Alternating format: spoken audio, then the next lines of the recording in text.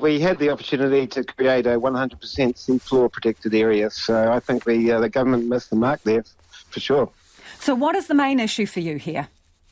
Well, bottom trawling is an extremely destructive fishing method, as well as scallop dredging and Danish steining.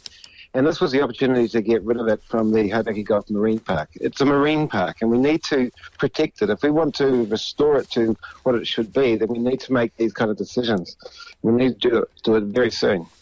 Ben, just so people can visualise what you're talking about, can you describe that type of fishing, please? Sure. Bottom trawling is where you drag kind of nets, chains actually connected to nets along the sea floor with what's known as trawl doors on either side.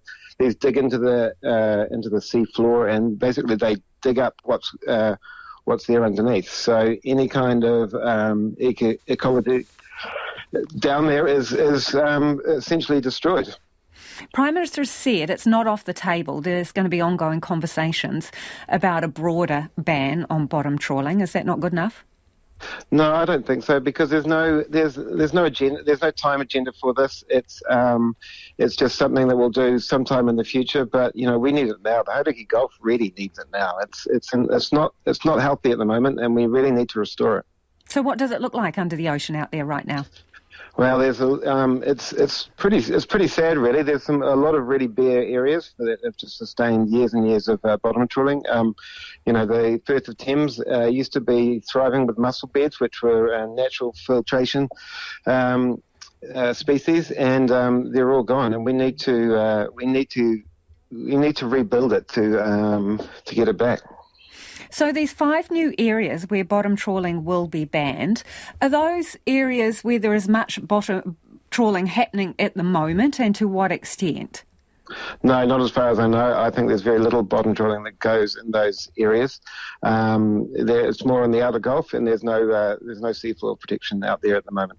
So why ban them in those 5 areas? I mean, how effective is that then? What does it say? Yeah. It's a good question. I think the benthic protection that they're proposing in those areas, it'll help in some ways where there is some trawling and Danish steining going on, but we just need it for the whole Gulf if we really want it to come back to its former glory. So is it virtue signalling? I think so. Yeah, I mean, it's a lot of noise about doing some small things, which, I mean, to be honest, I don't think it's really going to have a tangible effect on the health of the Gulf. So tell me about these corridors, these trawl corridors, designated areas where this kind of fishing will still be allowed to take place. Are they big? How significant are they? Put them in perspective.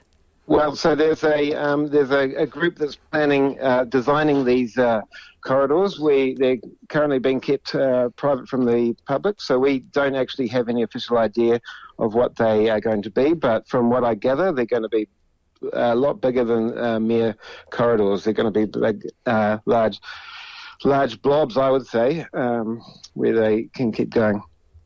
So these new protections, they won't come into force before the election. We'll probably go to the select committee, but won't come into force until the next term. So potentially a question mark over whether it happens at all. What do you reckon needs to happen now then? Well, I think we just need to make create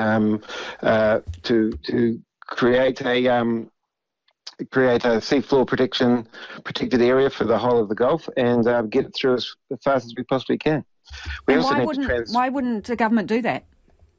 That's a good question. I think there is a lot of pressure coming in from commercial industry that are scared that if we get rid of trawling from the Gulf, then it'll start a cascading effect of getting trawling from everywhere else. And I think there's a ministry that's very sympathetic to the commercial industry that seems to feel the need to extract as much fish as we can from our waters, just to fuel the export